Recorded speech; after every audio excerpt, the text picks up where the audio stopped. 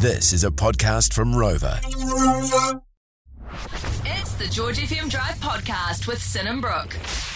Get that fire extinguisher ready. It's George Drive's Hot Take Hot Seat. Tamale.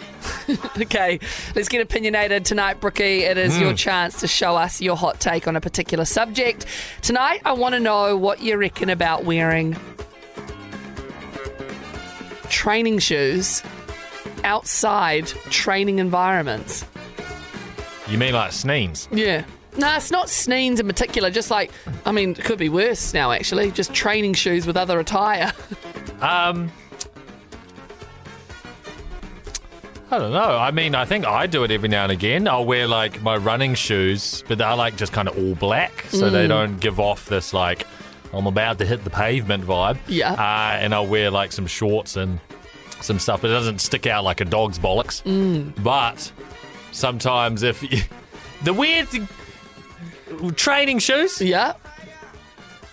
a lot of them are extremely bright colours, and they're absolutely hideous. Like, just because, okay, you make this amazing shoe, comfortable, makes you run quick. Why do you have to make it look like shit? Just, like, toned it down a bit.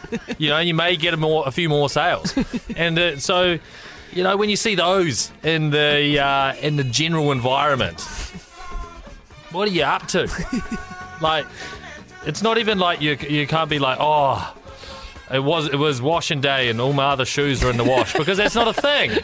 Your shoes are just sitting there at the door. Just sort it out.